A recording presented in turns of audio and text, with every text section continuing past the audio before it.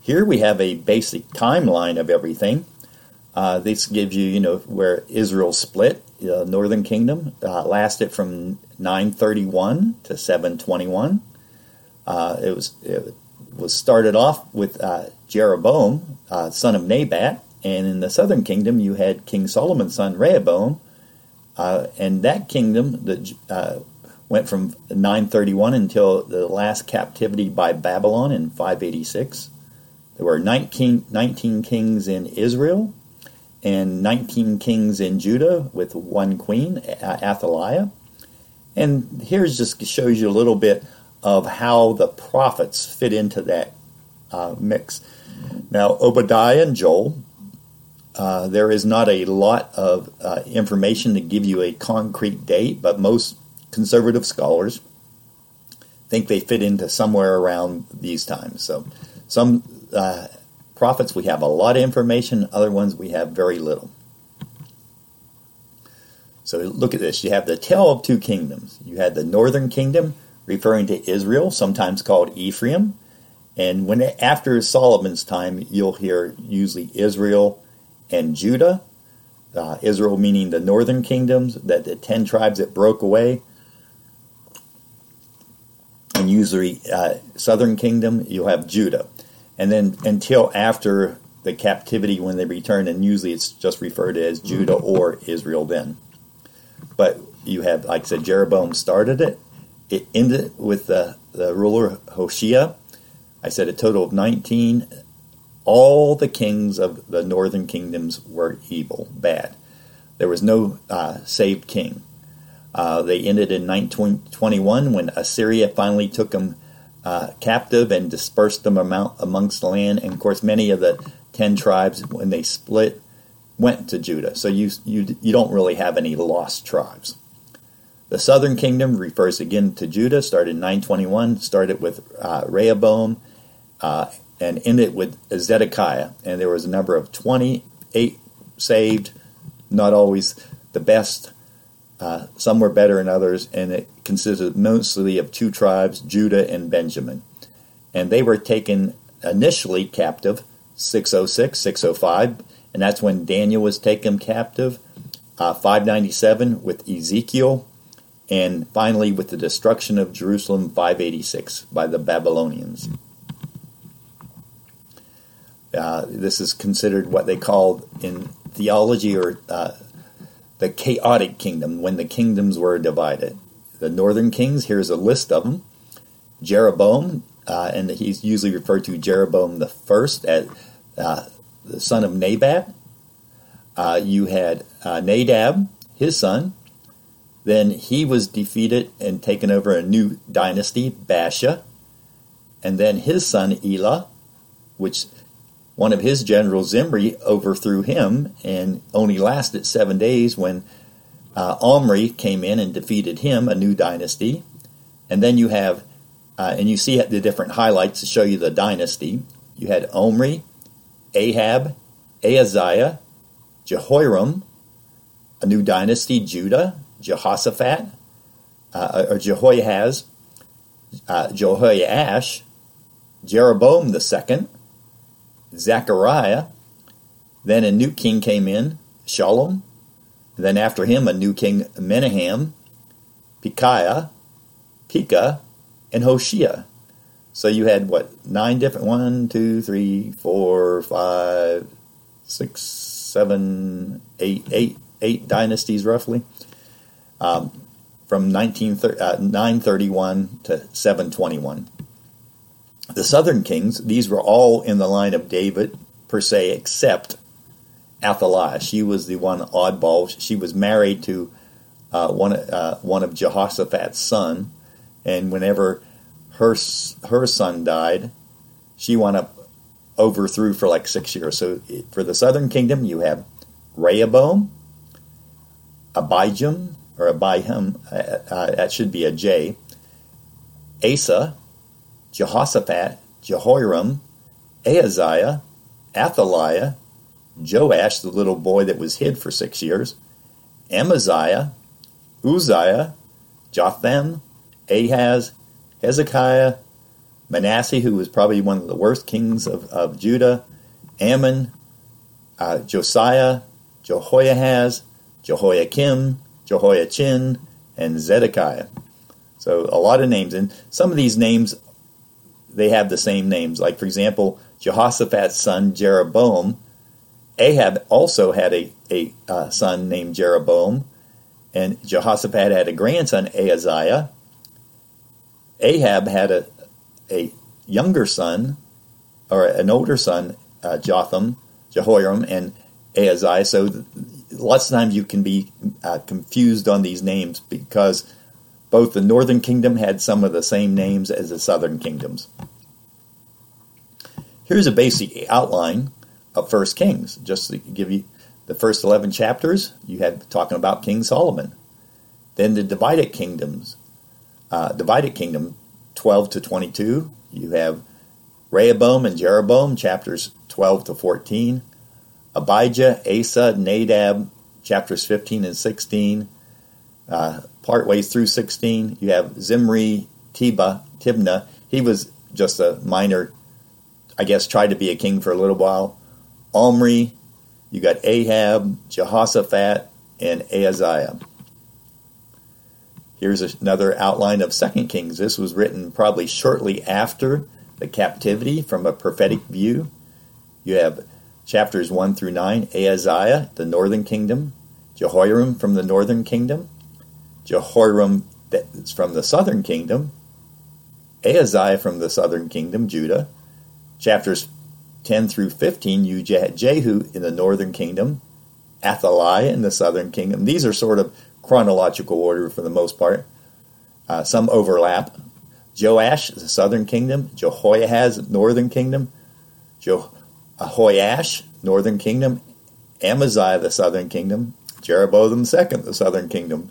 And that you have Azariah, Uzziah, the same name, but spelt differently, in the southern kingdom. Zechariah in the northern kingdom, chapters 15 through 17. You have Shalom for the north, Menahem for the north, Pekahiah for the north, Pekah for the north, Jotham for the south, Ahaz for the south, and that should be Hoshea, and he was the last king of the northern kingdom, and then they went into captivity. The last chapters, 18 through 25 of 2 Kings, deal all with the southern kingdom, Judah. At Hezekiah, Manasseh, Ammon, Josiah, Jehoiahaz, Jehoiakim, Jehoiachin, and Zedekiah. And then it talks about Judah's captivity and finishes up with the Jehoiachin's later history. Old Testament outline of 2 Chronicles. 1 Chronicles mostly talk about David and Saul and all them, but 2 Chronicles 1 through 9, you have Solomon. Chapters 10 through 36, you have the history of the kings of Judah for the most part. They have a little intermix with the northern kingdom, but think of Chronicles mostly has to deal with the Davidic line. And so it starts in Adam, back in 1 Chronicles, and takes you all the way through David. And then 2 Chronicles pick up with Solomon and takes you all the way through when the Jews could return to Israel. Chapters 10 through 36, the history of the kings of Judah. And then you have how it divided, the different kings, and how it finally fell. Here's a breakdown of the timeline, comparing them to one another. So you can look at this. You have, and that top one should be Jeroboam the first, or Jeroboam son of Nebat. But you see how the different dates, how they all fit together. And in the middle, I have the prophets, like Elijah and Elisha, how they fit in with Jehoshaphat and Ahab and Ahaziah and Jehoram and Obadiah preaching to Edom. And you see on the right side there of the prophets, I have basically who they ministered to or who they prophesied about. There is a lot of overlap between these because you had Elijah, with the southern and northern kingdom, but for the most part, they prophesied and preached to the northern kingdom. So when you think of prophets, think of problems. A prophet didn't only just foretell the future, but they also preached a message for their generation. Israel, and you see all these prophets, and that was because God was trying to get them to repent, but yet they refused, and God was gracious, merciful. He didn't judge them right away. He gave them multiple chances, but eventually he wound up taking them into captivity. And then Judah, the same thing. They had some good revivals, per se, but it didn't last. Now, today we're going to be talking mostly about the northern kingdoms. You had the first king, Jeroboam. He was a servant of Solomon. He reigned from 931 to 909, 22 years roughly, and this gives you the reference, 1 Kings 11 through 14 and 2 Chronicles 9 through 13. I said he was a servant under Solomon, and he was evidently a very good servant. I mean, he had it all together, evidently, lead-wise. But then, because of Solomon's sin of marrying many wives, putting up foreign gods, God told him that he was going to rend the kingdom from his hand. And evidently, it was Jeroboam that was God was going to use. And evidently, Solomon got the information, and Jeroboam fled to Egypt to escape Solomon's wrath and be killed. And when he came back after Solomon's death, you probably know the story where Jeroboam goes to Rehoboam, said, lighten up your load. Your father taxed us too much. They made us do too much. So lighten the load and we'll serve you. And what did Rehoboam do? Well, he talked to his counselors who were his father's counselors, said, hey, lighten it up. Don't be so hard, and they'll serve you. And so he said, well, thank you very much, sort of. And then he turned to his guys that he grew up with, and he said, okay, what do you say? Some of probably his drinking buddies. And he said, what do you say? He said, oh, tell them that your little finger's thicker than your father's thigh. He said, your father chasing them with whips, tell them you'll chase them with scorpions, and you'll just make them suffer more, which wasn't the best advice, which we know. And because of that, Jeroboam goes, hey, what do we have no inheritance in Judah. Said, hey, let's go to and form our own kingdom. So they did. He became the ruler of the 10 tribes of the north, and because, God promised him that if he obeyed him, he would bless him. So what did he do? He gets up there and promptly forgets the goodness that God did for him and the promise God gave him. And he didn't want the Jews to go down to Jerusalem thinking that, hey, if they do, they'll eventually overthrow me and I'll be killed. So what he did, he made golden calves and set them up in Dan and Bethel. Dan was the most northern spot, and Bethel was on the border between Judah and Israel, the northern kingdom. So he put 2 golden calves so people could go and worship, and they wouldn't have to go to Jerusalem. In the Bible, you don't hear much about an uproar of him setting up golden calves. Evidently, because of Solomon setting up all his idols and letting so much false religion and paganism be in Israel, the people had no qualms in going and worshiping a golden calf. We see that back in with Aaron. Whenever they left Egypt, they worshipped a calf, golden calf. And God had to judge them because of this. But we see that Jeroboam was going to attack Israel later when he was king, and God protected Abijam, or Abiham. It can be spelt both ways. The second king of Judah, he was Rehoboam's son, but yet he was stricken with a plague from God, and he wound up dying because he didn't trust God.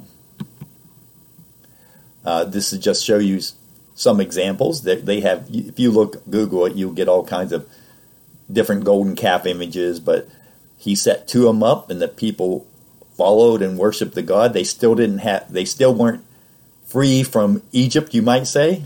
They kept turning back to false gods and false idols. Sometimes you might, during David time, you probably had many people outwardly worship Jehovah. You had true people worship Jehovah, but you had probably some just going along because they didn't want to get the king's wrath. And then when they had a chance to go to golden calves or Baal worship, remember, Canaan was full of Baal worship, and that was a very provocative, worldly, a lot of sexual worship.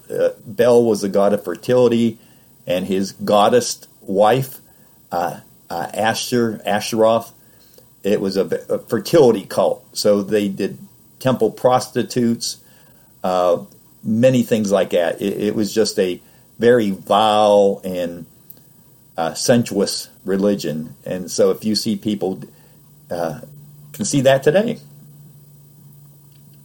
Now these are images you'll see in this slideshow. These are images from Wikipedia, most of these.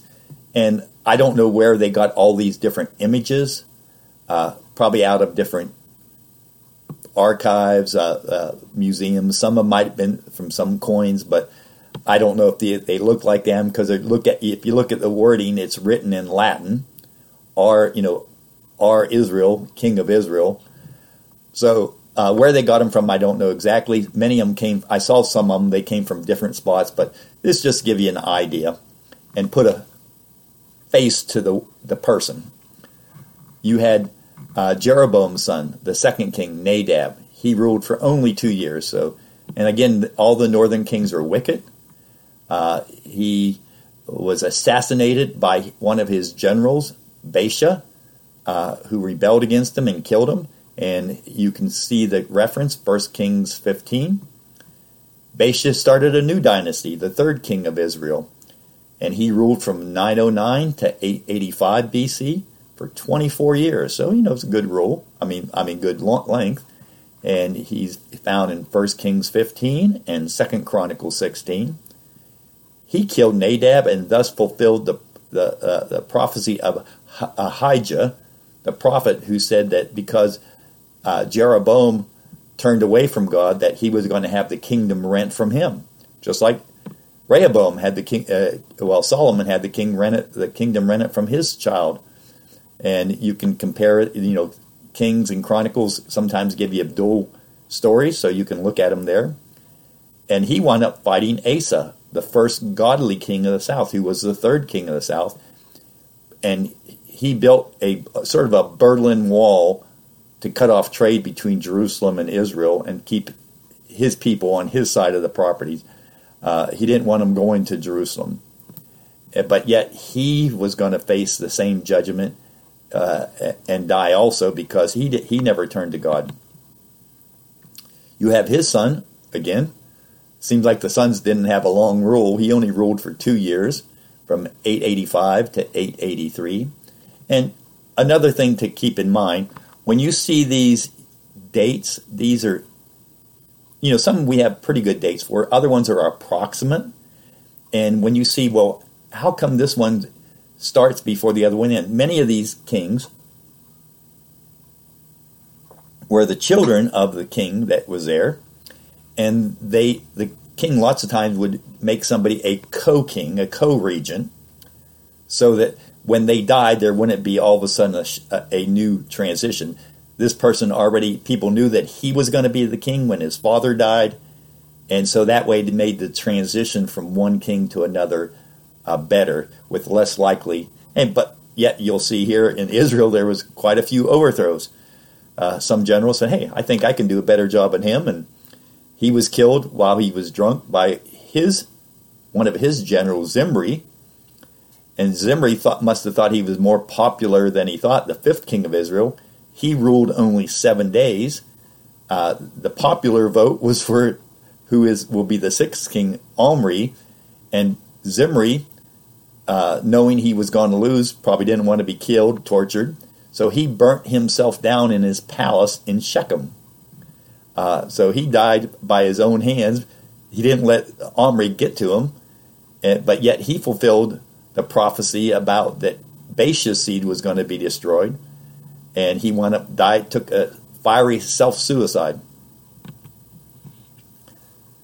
The sixth king, Omri, he was a strong king. He moved his capital to Samaria, further north, up in the mountain, more of a mountainous region.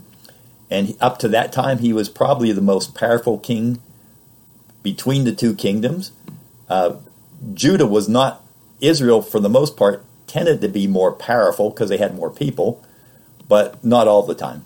So he was an ungodly king also, and he arranged a marriage with his son Ahab to Jezebel, which most everybody know about, and she was the daughter of the king of Tyre, and that was a Phoenician city. So, and she was a worshiper of Baal. Look at her name, Jezebel. She was named after Baal. So he ruled for 12 years, and he was another general, but became king when he killed Zimri. And what do we know about the seventh king? His son Ahab. Most people are pretty familiar with some of the things Ahab did, especially his wife Jezebel. He may have been sort of henpecked. I don't know. She seemed to be the one who took control whenever there was problems. They were both wicked. She killed a lot of the prophets of God who stayed in the northern kingdom instead of going south. She worshipped Baal. She brought her gods with her when she got married. God said, remember on the mountain of blessing and cursing, Ebal and Gerizim, he said, hey, if you follow me, I'll bless you. If you don't follow me, I'll curse you.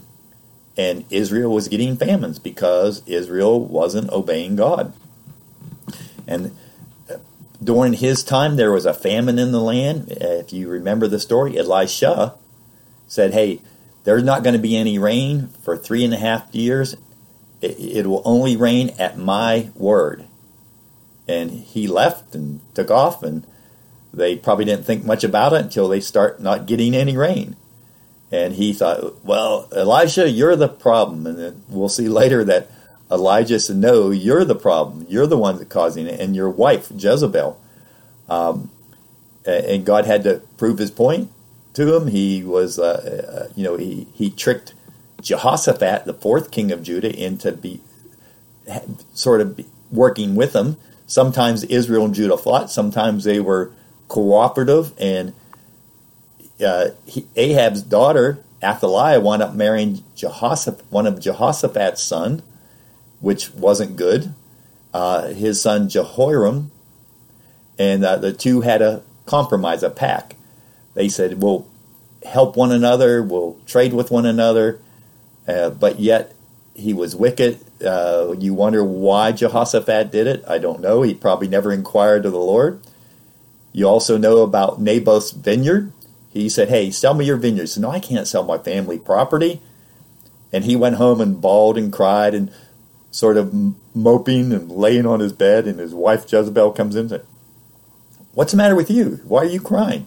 He said, well, Naboth won't sell me the vineyard. He said, I'll take care of it. And she wrote the people of the city of Naboth and said, hey, have a feast, have a festival, and set Naboth up high, and then have two people come in and say, we heard him curse God and the king, and then stone him to death and kill him. And then they did that.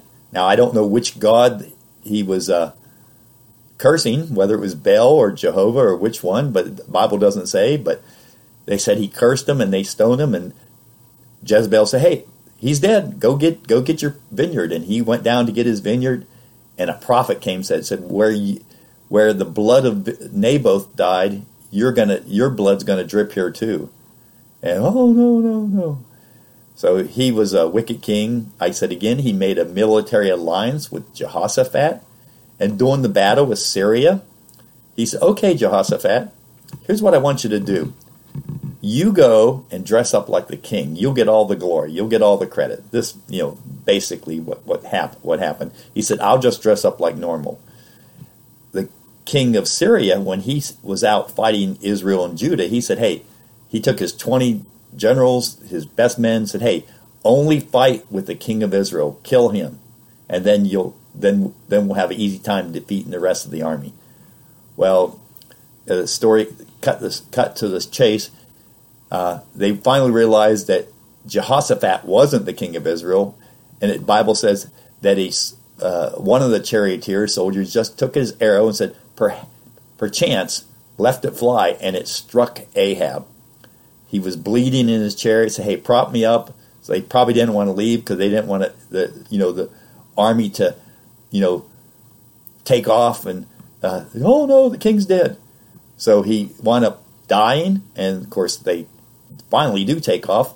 And when they're washing the blood from the chariot, the blood with the water and the blood, they washed it off in the field where Naboth died, and the Bible says the dogs lapped it up. So Micah prophesied about that, Elijah prophesied, and so both came true. He died up there in the north doing the battle with Syria, but yet his dogs licked his blood up where Naboth died. So both prophecies were fulfilled. He probably thought, well, I can't die here, and the dogs are going to lick my blood here. He said, yeah, they're probably crazy. Well, we see that, hey, it was true. They predicted that Jezebel was going to be eaten by dogs. Well, when Jehu, the next king, takes over finally, he'll take over from the dynasty. We'll see some sons of Ahab still for a while. But they throw her out, the eunuchs throw her out of the window, and she's splattered on the wall and dies, and he tramples her with his chariot horses, and he goes in and eat. And they say, well, she was a queen. Let's go give her a burial. And when they come out, they only find her hands and feet. The dogs had ate the rest of her. So yeah, it's gruesome story.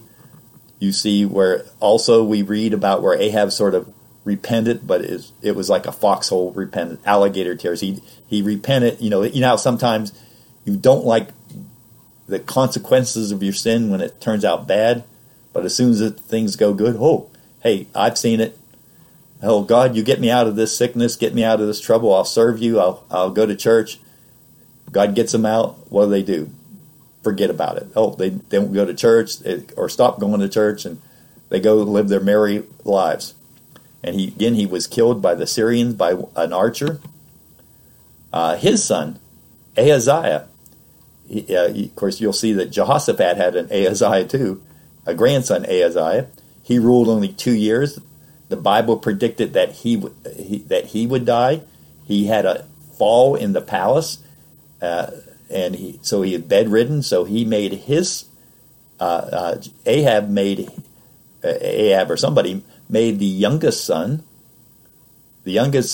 Jehoram, king in his place, and they sort of overlapped in the roles. And he made an enterprise with Jehoshaphat, and they had a shipping thing down in the Persian Gulf. The Zidonians and Tyre, they kept for the most part shipping in the Mediterranean, but they had an enterprise, and God wrecked their ships. He suffered a fall, and it wound up dying, and he sent a prophet. He sent some of the servants out saying, "Hey, go to the altar of Beelzebub to see if I'm going to get healed." Well, when his servants went out, Elisha's servant, met him and said, "Tell the king that he's going to die." And they turn around and go back, and the king said, What are you doing back so quick?" "Well, we ran into this man, and he said that you're going to die." "So what did he look like?" Said, "He was a hairy man." They go, "Oh, that's Elijah." And he wound up dying. I said he was rebuked because he said, "Hey, are there no gods in Israel?" In other words, why don't you go to Jehovah instead of these false gods? But again, none of them were saved. Sometimes they temporarily turned to God. Ahab's youngest son, Jehoram, he wound up ruling 12 years, and you see he ruled from 852 to 840. We see it in 2 Kings 3 through 9 and 2 Chronicles 22. He was the youngest son of Ahab and Jezebel. Now, we only hear about Jezebel as Ahab's wife, but the Bible says that Jehu, the one king, he kills 70 sons of Ahab. These were probably by other wives or concubines, but Jezebel is the only one we have much information about. So I don't think Jezebel had 70 children, but probably from concubines and other wives that Ahab had, probably like Solomon, making allegiances and treaties with other kingdoms. And but he was prophesied, and he allied with Syria.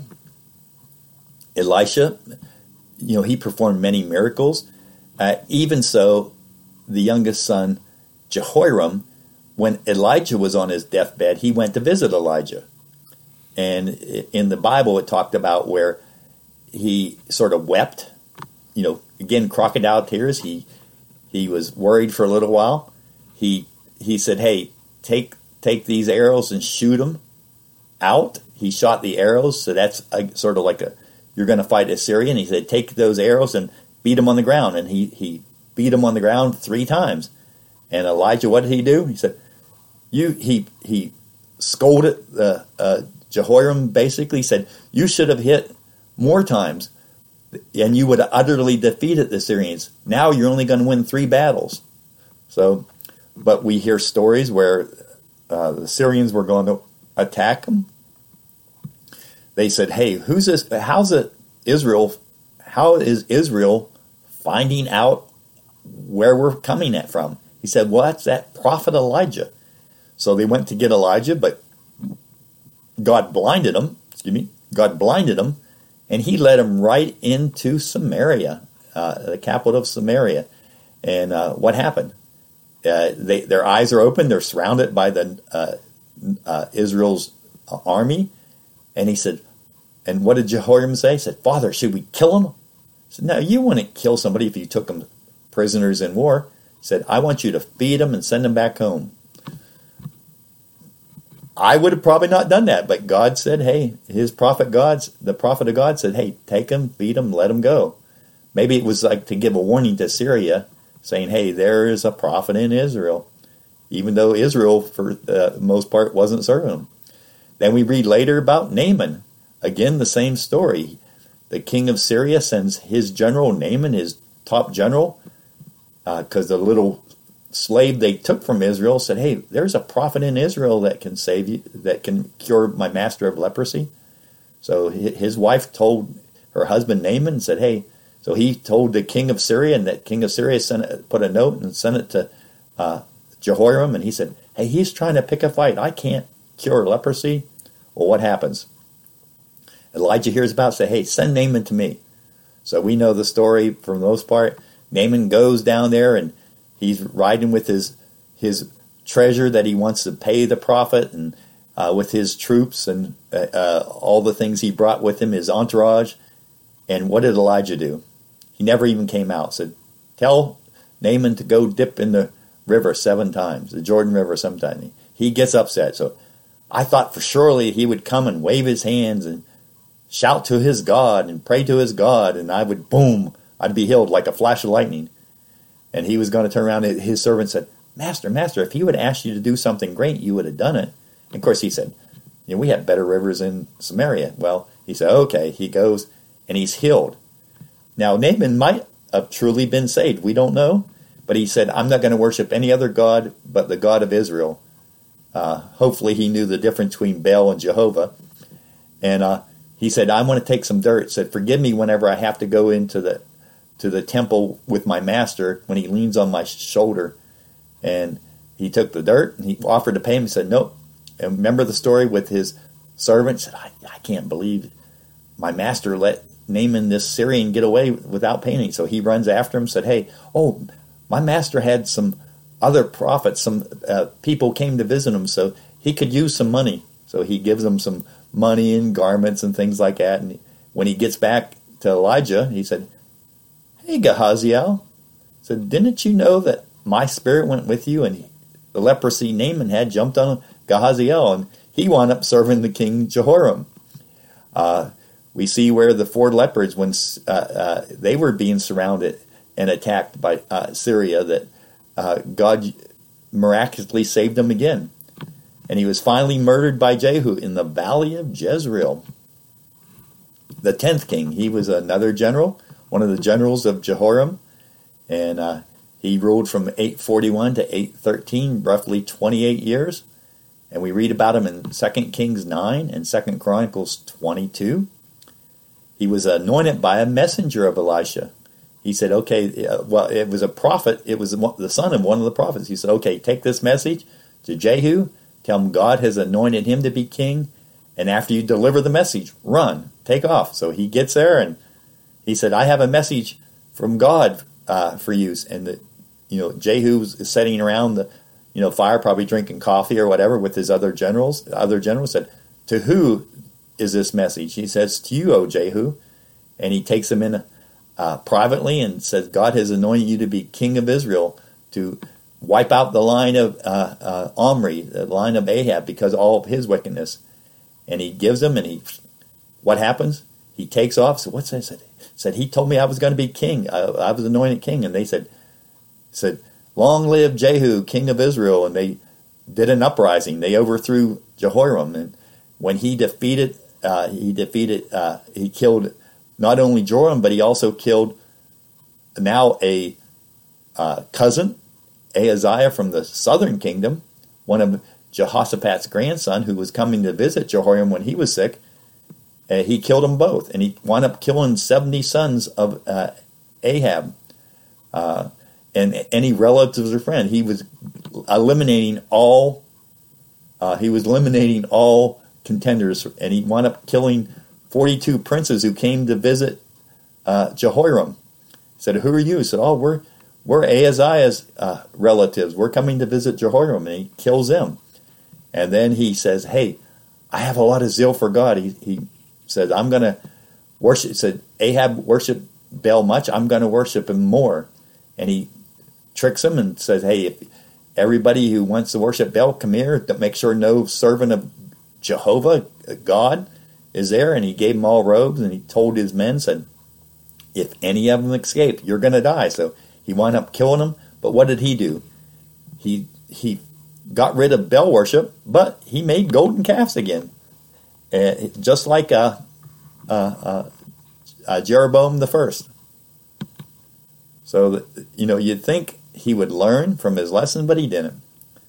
Well, he ruled. His son Jehoahaz ruled. Was the 11th king. He ruled for 17 years, and he was a pretty powerful king. Also, he ruled from 814, or Jehu was. He ruled from 814 to 797 for 17 years, and you can read about him in 2 Kings 13. He was Jehu's son, and he saw most of his army wiped out by the Syrians. They only left him a few chariots and a few thousand, I think it was 10,000 men. But yet he had remorse. I'm sorry for my sins. Again, it was not a genuine repentance. But when he saw the problems, he called out to God, and God said, "Okay, I'll give you some relief." Yet it didn't last long. His son, Jehoash, was the 12th king. He ruled for 16 years also, from 798 to 782. You can read about him in 2 Kings 13 through 14 and 2 Chronicles 25. He was the one that visited Elisha on the deathbed with the arrows and but he defeated Amaziah, of the 6th king of Judah, on the battlefield. God told him not to go up. He said, "Well, you remember the story?" He said, "Come and meet me, Jehoash." He said, the thistle said to the cedar, "Let me marry your daughter." And he gave him that, where a beast came and trampled it. And he defeated Amaziah, who seemed like a good king, or part of it anyways. But yet he came in and plundered Jerusalem and took many people hostage and much of the wealth of the kingdom. So he defeated Judah. The 13th king, Jeroboam II, and he was the king during the time of Jonah, Micah, and he ruled for 41 years. He ruled really long.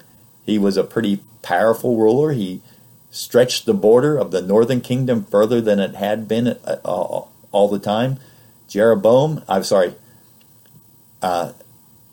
Jonah, if you read about, he's in 2 Kings, he says that you're going to extend the borders all the way to Hamas, but then Micah came along later and said, you're going to lose all that territory. So he had two prophecies, and he stretched his kingdom out, but then again, he lost it. He ruled longer than any other of the northern kings, and he was one of the most powerful kings and had stretched it to the biggest thing, and yet he forgot about God. You couldn't get any of these kings in the north to repent. The 14th king, his son Zechariah, will end his dynasty. He only ruled 6 months, from 753, and we read about him in 2 Kings 14 through 15. He was a great-great-grandson of Jehu and the fourth ruler in the dynasty. He was murdered by one of his rebel generals, Shallum, and thus fulfilled God's prophecy against Jehu. And you could read about it in 2 Kings 10, and he talks about Zechariah in 14 and 15. You just have one overthrow of another. Then you have a new dynasty, which is the only one in this dynasty. He ruled 1 month, not very long, 752. You read about him in 2 Kings 15. He was one of the most cruel kings. The Bible talks about I said none of the kings were, but then he was defeated by another usurper, Menahem. He ruled from 752 to 742 for 10 years. You can read about him in 2 Kings 15. And again, he was probably one of the most brutal dictators, kings of the northern kingdom. The Bible talked about cities that wouldn't submit to him, that his soldiers came in and ripped up pregnant women, killed the women and the babies. Assyria was coming to attack him, and he paid off a bribe to the Assyrian kings, Tiglath-Pileser, with basically in our money a $2 million bribe. And how he made that money, he had 1,000 talents of silver, that's 37 tons of silver that he paid him, but he took 50 shekels that he charged all the rich men, all the nobles, and that would be about 60,000 men that he went and taxed them to pay the bribe money to the king of Assyria. And yet Assyria eventually still came in and took him captive. And you look at that 742 where his time ended, it's only going to be 20 years when the northern kingdom goes into captivity. The 17th king, Pekahiah, was his son. He ruled from 742 to 740, only 2 years. You can read about him in 2 Kings 15. He was killed by his army commander, Pekah. So it seems like some of these generals had so much power. So I served his father, but I think I can do a better job than him. And he only lasted 2 years before he was overthrown. The 18th king, Pekah, he ruled from 740 to 732, 20 years. You can read about him in 2 Kings 15 and 2 Chronicles 28. You'll note that he only ruled 8 years here. It is thought that the first 12 years he shared a co-regency with Menahem and Pekahiah, but he joined Syria in an attempt to destroy and punish Judah for refusing to team up with them against the Assyrians. Well, the Assyrians found this out, and they came in and wiped out Syria, and they'll wipe out the northern kingdoms, and they'll try to come into Judah, but they won't be successful at the Judah one. But they'll be eventually captured, and Assyria took some of the northern cities, and the eastern cities. They took the Syrian cities, and he was assassinated by one of his generals, Hoshea. And Hoshea is the 19th king of Israel, the last king. He ruled from 942 to 942 to 731. He ruled for 9 years, and you could read about him in 2 Kings 15. He was their last king, and he wound up joining Egypt to rebel against Assyria, and then they came in. When they rebelled against them, they came in and made him, imprisoned him in Assyria. And he was the last king. You have some of the southern rulers. We're going to go at them right now. The first king was, during the divided kingdom that is, was Jeroboam. He was 931 to 914 for 17 years. You can read about him in 1 Kings 11 through 14 and 2 Chronicles 9 through chapter 12. He was the son of Solomon.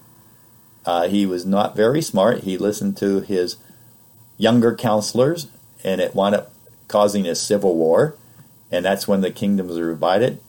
He didn't do as bad as his father did on his wives. He only had 18 wives and concubines.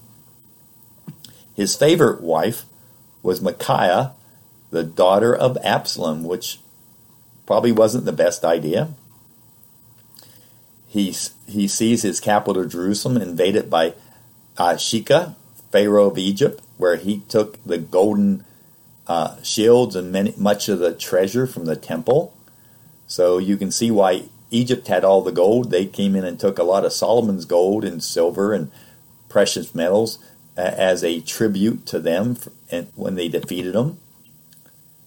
His son, Abijam, ruled only 3 years. He was the second king of Judah. He ruled from 914 to 911. And again, you can read about him in 1 Kings 14 through 15 and 2 Chronicles 13. He defeated Jeroboam by the help of God supernaturally in the battlefield, but yet he didn't turn to God. He degenerated into a wicked king. Sometimes some of these kings start off good, and then they just forget about God. The third king, King Asa, he was considered the first saved king of Judah after the divided kingdom. He ruled for 41 years, a good long reign, 911 to 870. You can read about him in 1 Kings 15 and 2 Chronicles 14 through 16. He was a great builder. He built up some of the cities to help defend Judah from the northern kingdom. He saw God answers his prayers from a massive Ethiopian invasion, 1 million soldiers. We read about that in 2 Chronicles 14. But yet, later, when he was being attacked by Syria and Israel, he didn't turn to God. Or by Moab, he refused to. He didn't turn to God like he should have. He was a good king for the most part, but we're all sinners, right? He deposed his grandmother, Micah, for all her idolatry. He later backslid and threw a prophet in prison who rebuked him for his sin. And he died from a foot disease, which problem he refused to take to God. He never asked God to heal him. We'll see Hezekiah turn to God for his extra years, but that also wasn't the best idea. Again, he ruled 41 years. He had a long reign. His fourth king, another saved king, Jehoshaphat. We hear the expression Holy Jehoshaphat. He was a good king for the most part. He ruled for 25 years from 873 to 848, and we can read about him in 2 Kings 22 through 2 Chronicles 17 through 20. He instituted a national program of teaching and instruction. He sent Levites throughout the country, even some to the northern kingdoms, to instruct them.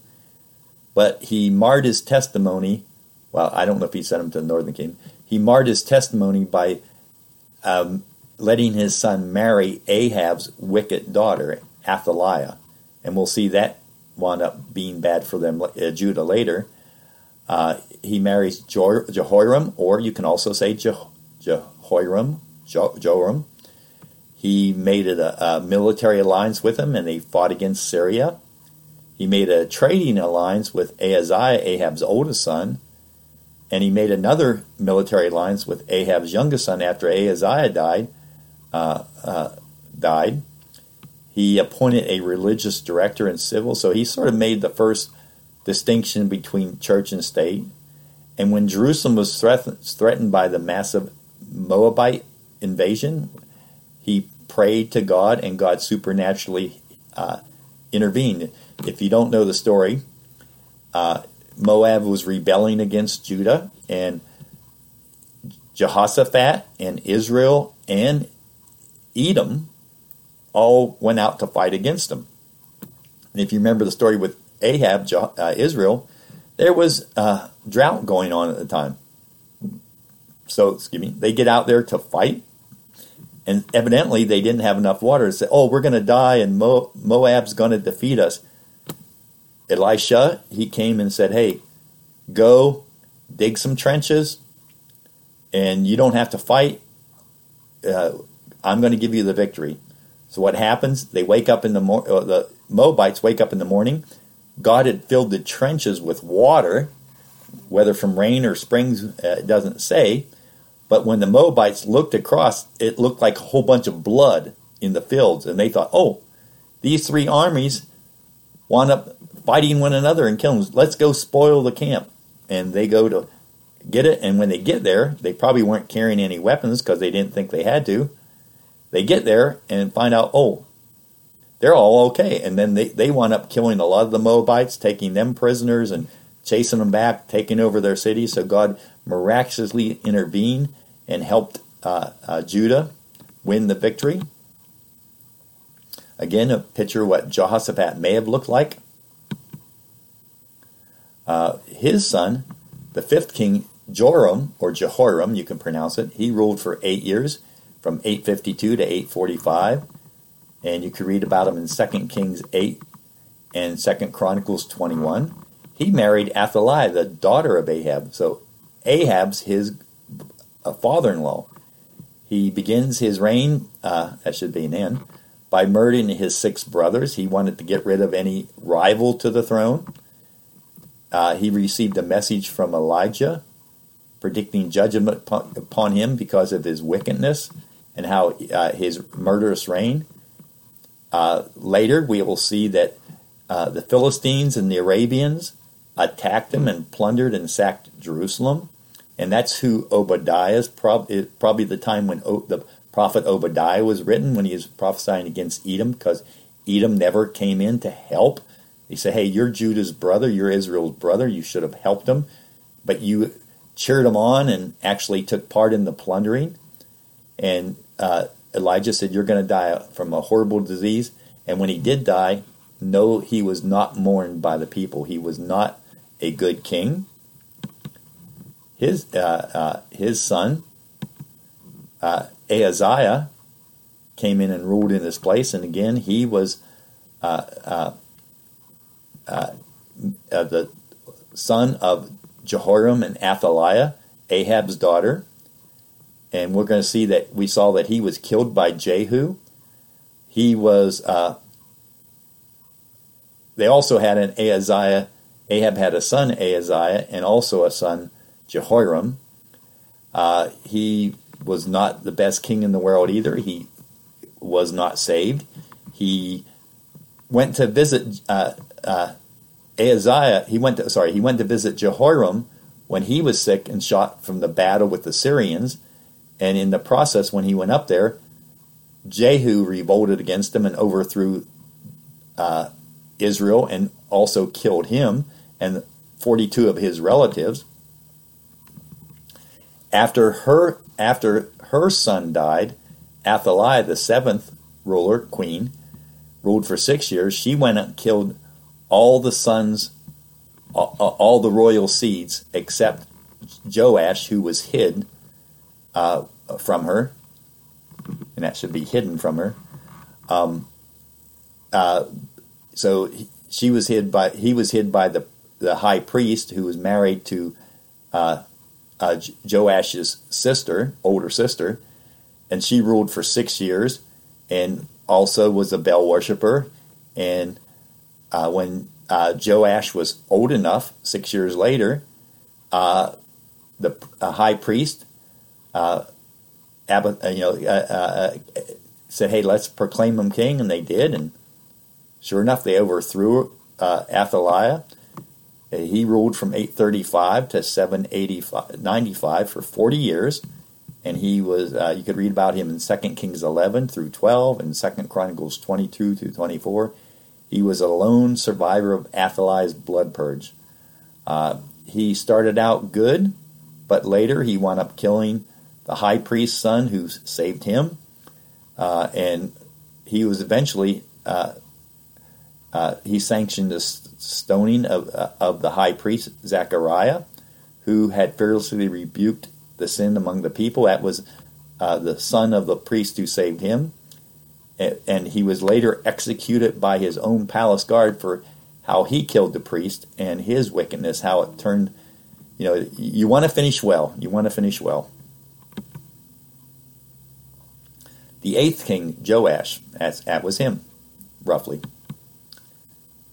His son, Amaziah, was the 9th king. He ruled for 29 years, from 796 to 767. You can read about him in 2 Kings 14 and 2 Chronicles 25. He was a good king for a while, again executing the killers of his father Joash, but not their children. He was rebuked by a prophet for hiring Ephraim, mercenaries from Israel, Ephraimites. And God said, hey, when they were going to fight Edom, he said, hey, God can give you 10 times more. So he dismissed them, and of course the mercenaries on their way home decided to sack some of the cities of Judah. He foolishly brings back the Edomite god to worship, and he was punished, and God said he was going to be judged because of that. And he declared war on the northern king of Israel and was soundly defeated, Pekahiah. And even though he was warned not to. The 10th king, Uzziah, he ruled from 942 to 740. You remember Isaiah. He started his ministry on the year that Uzziah died. So that will help you remember when he prophesied. He ruled for 52 years. And we read about him in 2 Kings 15 and 2 Chronicles 26. He was a mighty builder, warrior. He invented many weapons. He attempted, however, to intrude to the priest's office, and he was coming in to burn incense, and the priest said, "Get out of here." And he started arguing with the priest, and while he got leprosy in his forehead, and the Bible said the priest hurried him out, and also that he himself decided to get out quickly, because he knew God was judging him, and he lived a leper the rest of his life, and his son had to rule in his place. And so you had 2 kings ruling at the same time, but he was shut away because of his leprosy. And his son Jotham wound up ruling for 750 to 736, 16 years. And we read about him in 2 Kings 15 through 2 Chronicles 27. He was a good king. He built up the gates of the temple and erected fortresses and towers. He defeated his enemies and received huge annual tributes from some of the Moabites and Edomites. So for the most part, he was a good king.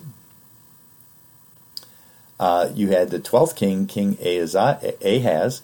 He ruled for 17 years, from 735 to 719.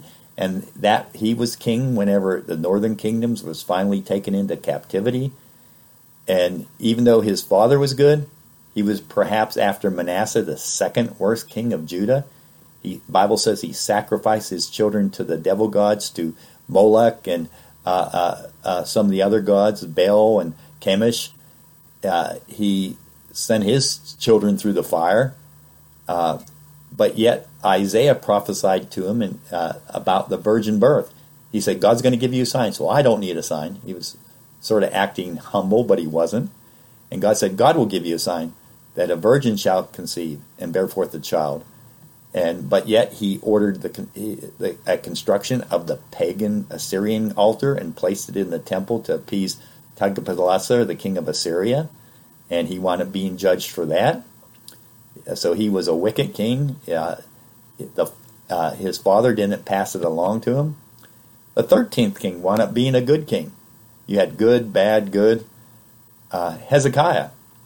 He ruled from 716 to 687, 29 years. You can read about him in 2 Kings 18 through 20 and 2 Chronicles 29 through 32.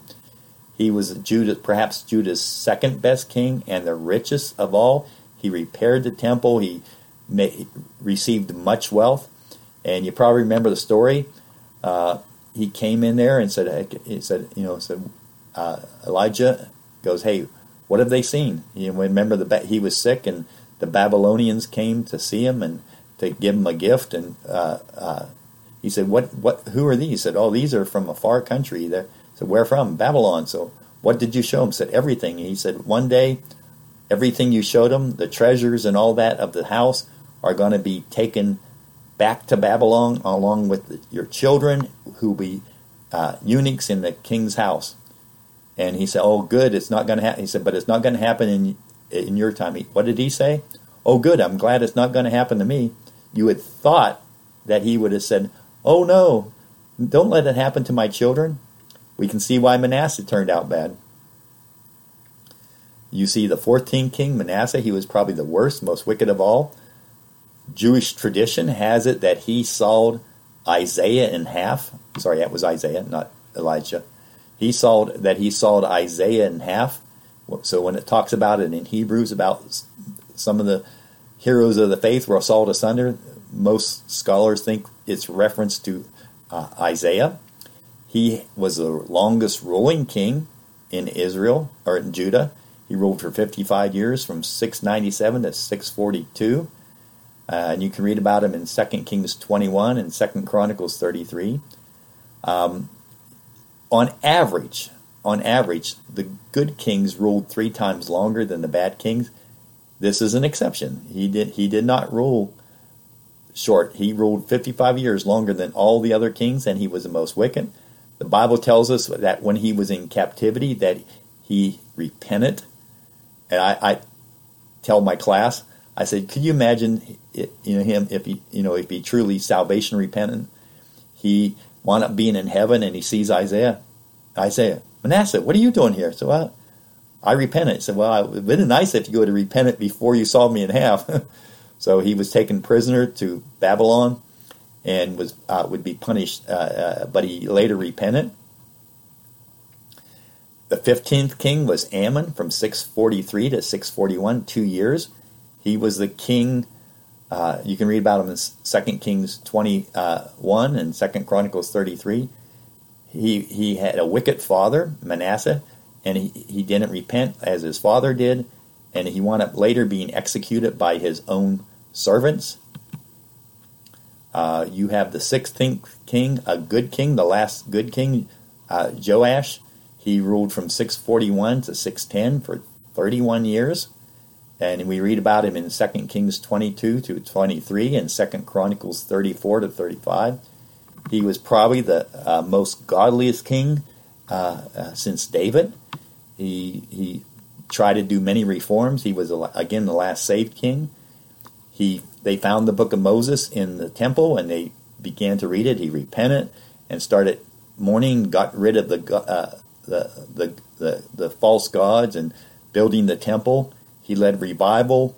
He conducted a larger Passover than the one Hezekiah, his great grandfather, did, and he fulfilled a 300-year-old prophecy when he said he was going to burn the ashes of the northern king and their grave and the altar.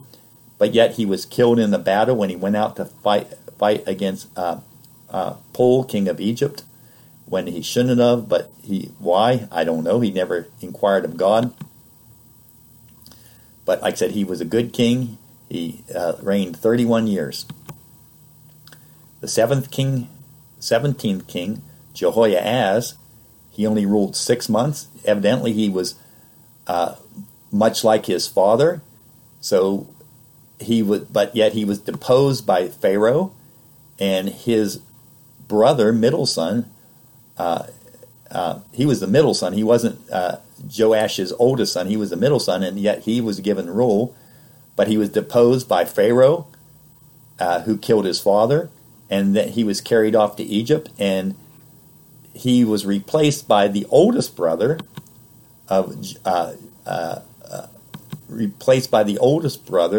Jehoiakim. His name was Eliakim, and Pharaoh changed it to Jehoiakim. He was a wicked king.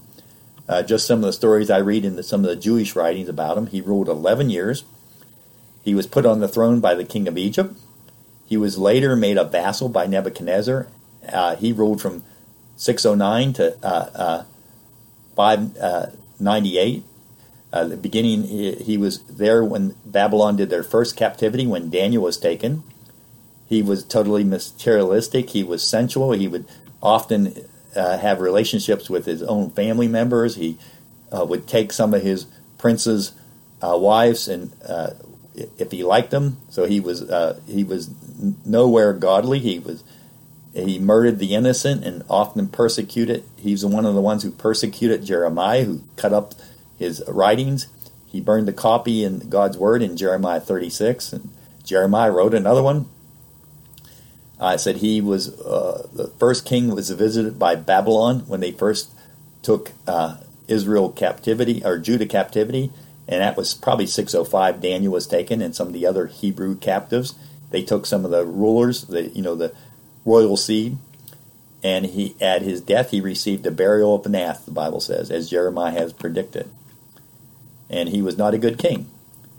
His son only ruled 3 months, and then yet he tried to rebel against Babylon from 598.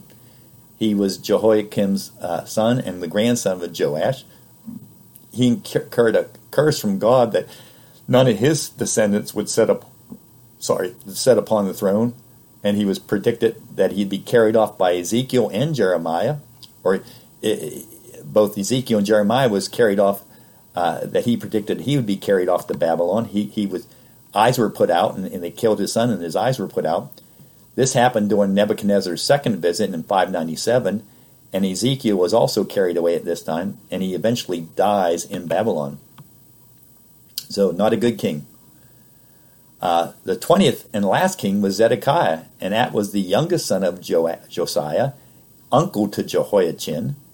Jeremiah was persecuted during his reign, and he was thrown in the miry clay. He rebelled against Babylon, and this is when Babylon came and finally wiped out Jerusalem, destroying the walls and the temples. They blinded him and killed his son and carried him off to captivity, and later he was accepted by one of the other kings of Babylon, and that's when Jerusalem was burned and destroyed.